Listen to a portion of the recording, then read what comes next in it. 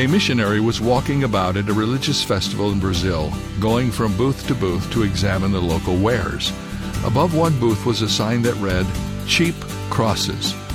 And he thought to himself, too many Christians have forgotten just how costly the cross of Christ actually was. The cost of the cross was put into perspective by the hymn writer Isaac Watts when he wrote, "Love so amazing, so divine, demands my soul, my life, my all." Christ gave his soul, his life, his all by coming to earth to die on the cross, and our response demands nothing less. This is David Jeremiah encouraging you to get on the road to new life. Discover the cost of God's cross on Route 66. Route 66, driving the word home. Log on to Route66Life.com. Start your journey home today.